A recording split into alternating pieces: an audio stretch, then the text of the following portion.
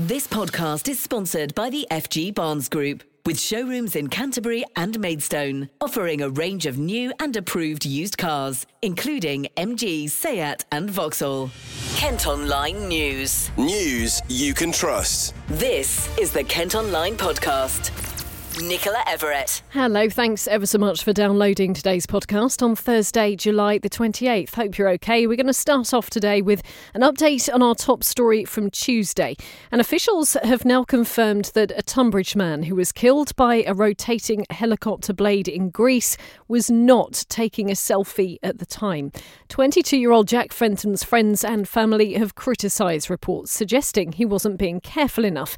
In fact, his sister Daisy has revealed it was Jack's first time travelling in a helicopter, and she's described claims that he ran towards the aircraft and ignored protocols as rubbish. Well, investigators have spoken to local media in Greece. This is what they've said. It does not appear from anywhere that the young man wanted to take a selfie. What is reported is that the 22-year-old was holding a mobile phone and had it to his ear, but it has not yet been clarified whether he was talking. Jack was hit after getting out of the helicopter in Athens on Monday following a trip to Mykonos with friends. Investigators are now recommending changes to safety rules to prevent another accident. Meantime, the head teacher of Sutton Valence, where Jack went to school, has paid tribute, saying Jack was a very popular member of the community and we have sent our condolences to the family. Our thoughts and prayers are with all those affected by the incident. Kent Online News. A man's been flown to a London hospital after being stabbed in Gravesend. The air ambulance landed in Mayfield Grammar School yesterday afternoon after a man turned up with a knife wound at a nearby community hospital. A person who knows the victim has been arrested. 2 police officers and a former constable have gone on trial today, accused of sharing offensive WhatsApp messages with the Kent man who killed Sarah Everard. Now, the 3 allegedly posted messages on a group chat with former Met officer Wayne Cousins from Deal between April and August 2019. Cousins is serving a whole life term for murdering 33-year-old Sarah after abducting her from a street in London in March last year. A man who runs a popular boot fair in Medway says there'll be huge disappointment if it's forced to be cancelled due to travellers. A group allegedly broke onto the land near Upnor on Tuesday night and have been given until midday tomorrow to leave. Mark Greenfield rents a site which is due to host a boot fair this weekend. Tuesday night I got a phone call from one of the residents in Upnor, and he said probably about 7:30, and said travellers have moved the concrete bollards away from my gate. So me and my wife went straight over there, and they was in the field. So I went straight over to the Irish Travellers to say, look, I don't want you on my field. Last night I spoke to an Inspector Scholes and trying to get this Section 61 put in place, which has been put in place before on the field. He in turn took it all on board and said, I'm going to pass this on to an Inspector Foster and she will contact you in the morning, which she did. And she said, it meets the criteria of a Section 61, and which means that they can get the travellers off within 24 hours, A, because it's a business, B, because it's a private field, and C, because there's a public right of way. So the Irish Travellers, they knew the Section 61, and they tried arguing with the police saying you can't do this, you can't do that. And the police said, well, if you're not gone by 12 o'clock tomorrow, Mr Greenfield has asked you to leave by 12 o'clock, we will put the Section 61 in place, and we will start removing your caravans. You know the rules. So they didn't like it, basically, but it is what it is, you know. So that's it. So now we're waiting till 12 o'clock tomorrow to see if they've gone, and then the police will take the law into their hands.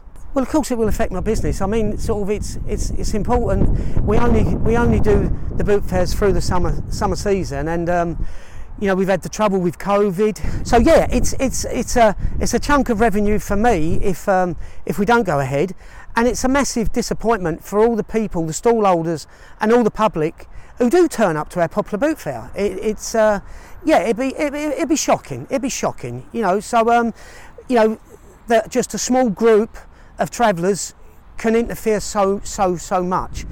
I mean, the tennis court at the exit gate of our boot fair, they had 80 students, tennis students yesterday, where they've closed shop. Now, police have said unauthorised encampments are in fact a civil matter initially, while a spokesman for Medway Council said it is down to the landowner to move the camp on. We can see pictures of the site by heading to the story at Kent Online.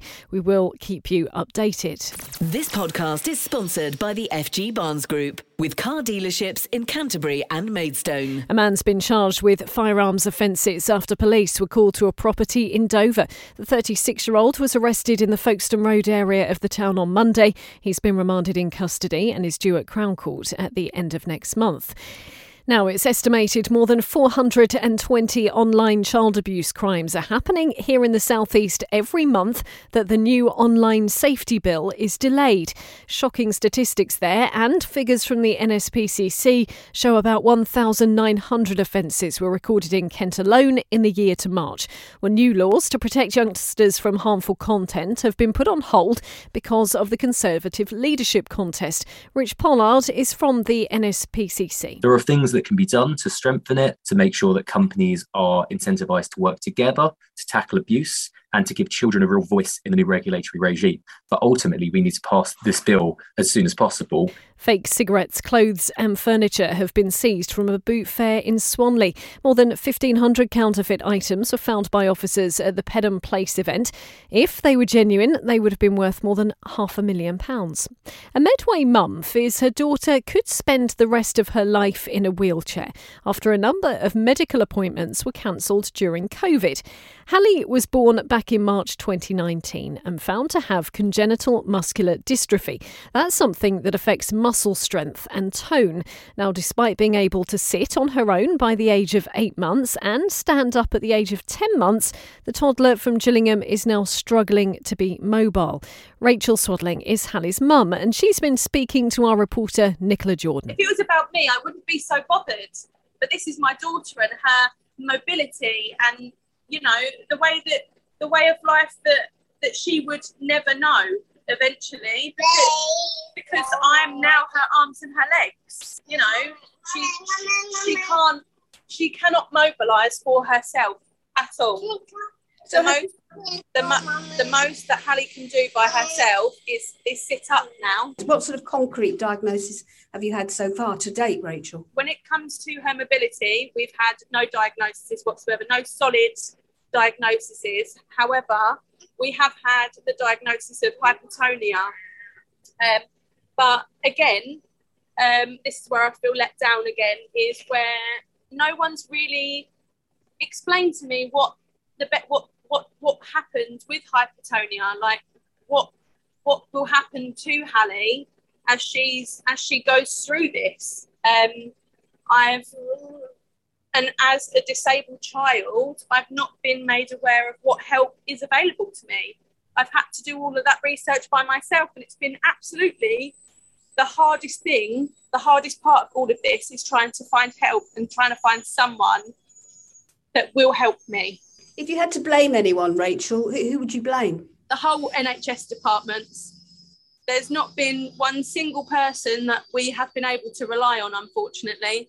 Do you think it might have been a different scenario had you been seen earlier? Absolutely. I'm convinced that if we had been able to be seen earlier and they would have seen for themselves how progressive whatever is going on with Hallie has gotten worse, I believe that if we'd had these MRIs and these scans and these blood tests and these genetic tests sooner, then something could have been done about it. And with Hallie, there are numerous conditions involved here, aren't there? Absolutely, yeah. Like I've got in front of me one of Hallie's recent letters from one of the doctors, and we've got this as background. So this is from the paediatrician. We've got motor regression, gross motor and delay speech, absent deep tendon reflexes. Thank you. Hypertonia, duodenal atresia, which was corrected by surgery after birth, congenital bilateral deformity of big toes on both feet, Pectus charismatim, which is Hallie's pigeon chest. Hallie's got a very large protruded pigeon chest now because of her. They said that it's because of her posture. And then we've got chronic constipation, double uvula, which is the dangly bit at the back of the throat, left convergent squint, and then we've got, as number 10, we've got abnormal cerebellum from MRI. So it's an ongoing list. Every time we get a new one, there seems to be something new on it. So what action, if any, are you taking now? I want our voices to be heard, because I do not want any more people to sit and dismiss us. I want answers for my daughter and for the reason for her deterioration in health. I want answers as to how they will help her. We do thank Rachel ever so much for sharing her story. Well, we've been in touch with the Evelina Hospital in London. They have apologised and say that they are now working with Hallie's family on how to manage her condition. Kent Online reports. We're being warned to expect more disruption at Dover and Folkestone this weekend as the summer holidays continue. Highways bosses say cross-channel ferries and the Eurotunnel are likely to be extremely busy. Last week's chaos was caused by delays at border control, with some queues continuing over the last few days. Investigators have been unable to find the cause of a huge fire between Maidstone and Ashford. 50 acres of land went up in flames on Lenham Heath on Sunday afternoon. A farmer's been praised for using a tractor to cut the crops, stopping it from spreading to nearby homes. A new bit of tech has been installed off the coast of Kent to check what the water quality is like for anyone going swimming in the sea. If it all goes to plan, the device will test the water every few minutes and the results will be displayed online. So you'd know whether the water was clean enough for you to go in before you'd even left home. Well, I've been chatting about it to Nick Mills, who's from Southern Water. For a long time, water quality has been something that, particularly sampling for coliforms, requires a lab sample to be taken, which often takes several days to come back as a result. So a lot of people are unhappy with that. They want to know what the water quality is as they get in. So we've been looking at the market, and there's a new bit of kit on the market that allows us to measure that in real time. So it's an instrument that actually sits in the water and takes a measurement every 5-15 minutes, depending on how we set it up. And that measures via a proxy for a number of smart sensors at the end of it, the actual quality of the water, and can then ascertain the coliform content and therefore the risks to swimmers. So it's a new bit of kit. It hasn't been deployed in this sort of context before, so we are piloting it and trialing it. We're not saying this is the future just yet, but we're going to give it a good go and working with the council, universities and the technology provider over the next 12 months. We should see how well it performs. As you say, a year-long trial. Do you want to tell us specifically where it's going to be? We're actually deploying two of them. One is in Kent, and it's going just off the coast of Tankerton Beach. Obviously, very, very popular site for people wanting to swim. Can you tell us how the findings from this piece of technology, which I believe is fitted to a buoy that's out off the coast, how will people who want to head to the beach get information on the readings before they get into the water? Will it be readily available to them? It will be, but we do have to go through a calibration period first to make sure it does everything that the manufacturer claims. So we're in that process now. It's in the water, and we've started taking a number of samples and verifying those against the readings from the instrument. Exactly how long that will take will depend on the readings we get and how many more samples we need to take. So it depends, but we're really hopeful this year, hopefully this bathing water season, we'll be able to release those results in a live portal that people will be able to log on to anywhere they are on a mobile phone or from a laptop or something like that. So that will feature on our website and also Canterbury Council's website as well. So that's the plan, but we have to get through this calibration exercise first. Obviously, water quality is incredibly important, not just for swimmers going down there, but for all the the businesses along the coast that rely on holiday makers. And we know how dreadful a time they had last year when a lot of the beaches were shut. How much do you think this is a step forward, and how positive could this be? I think it will really give us some facts. Hopefully, if it works as well as we all hope, it will give us facts about what is genuinely affecting water quality and what is not. At the moment, we are providing real-time information on the number of releases from storm overflows, but at the moment that's a very binary service. It's just saying there has or there has not been an event.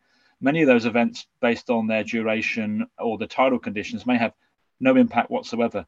And certainly that's some of the things that we're looking at, is that this will allow us to enhance how that information is displayed. So we're not just always siding on the side of caution, and we can give accurate information about water quality, which is really what people want to know about. Absolutely. So perhaps in the past a beach has been closed off when maybe it didn't need to be, and this will then enable you to say, no, the water's actually fine, you can carry on swimming. Yes, but there's some of those examples you're talking about are pollution events. They're extreme events where something's gone wrong. There are storm overflow events that happen because of the way the system is designed. It is a combined sewer system. It takes surface water from runoff. So during heavy rainfall, the system will release. So in those scenarios, we're suggesting this water quality buoy could give us far more accurate information about what's happening, and people can make more informed choices. And it's worth also mentioning that the sea is not a sterile environment. It's not a local swimming pool with lots of testing and chlorine in it. There are lots of other factors that could affect water quality. The way the beach is used by dog walkers, other releases, or algal blooms that are decaying. All these sorts of things can affect water quality, and the buoy will just show you all of that data as well. So there may be events that aren't explained by our activities as well, which would hopefully allow us to understand either council and the Environment Agency what's going on locally. Again, just more data. We fully welcome interaction with local groups, and we're encouraging citizen science for people to take more samples. Bosses in Canterbury are being accused of letting vandals win after removing benches from shelters. Now, the City Council's taken the seats that were along Herne Bay seafront away after the structures were smashed again. But it's left people struggling to find somewhere to sit. A spokesman for the council say they'll look at alternative locations for the benches instead. There's now a formal challenge against plans to cut 38 bus routes across Kent. The County Council say they need to save money, but the decision's led to anger from residents in rural communities in particular who rely on the services for school, work or shopping. The local Green Party's worried it'll lead to an increase in pollution as more cars will be on the roads instead. They're demanding it's considered by a scrutiny committee next month. Kent Online reports. Bosses at a Kent Wildlife Park are hoping to start a breeding programme for their new Indian rhino. A 5-year-old male called Oris has arrived at Port Lympne near Hythe after moving from a zoo in Switzerland. Well, Abby from our colleagues at KMTV has been along to Port Lympne and has spoken to animal manager Richard Barnes. We've historically always been a rhino park. We've had Sumatran rhinos, we've had black rhinos, the critically endangered eastern black rhinos from Africa, and we've done really, really well with them. We've also recently got into southern white rhinos, and because we've never worked with the Indian rhino and we've done so well with the others, it made natural sense for us to try and get involved and help with the breeding programme for these also.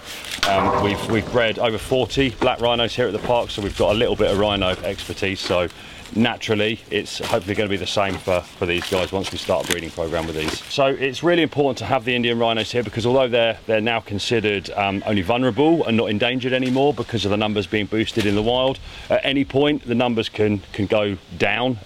This can be through habitat destruction, poaching. Of course, where the Indian rhinos come from, they live on very fertile farmland or land that wants to be turned into farmland, so there's always conflict with people in that area.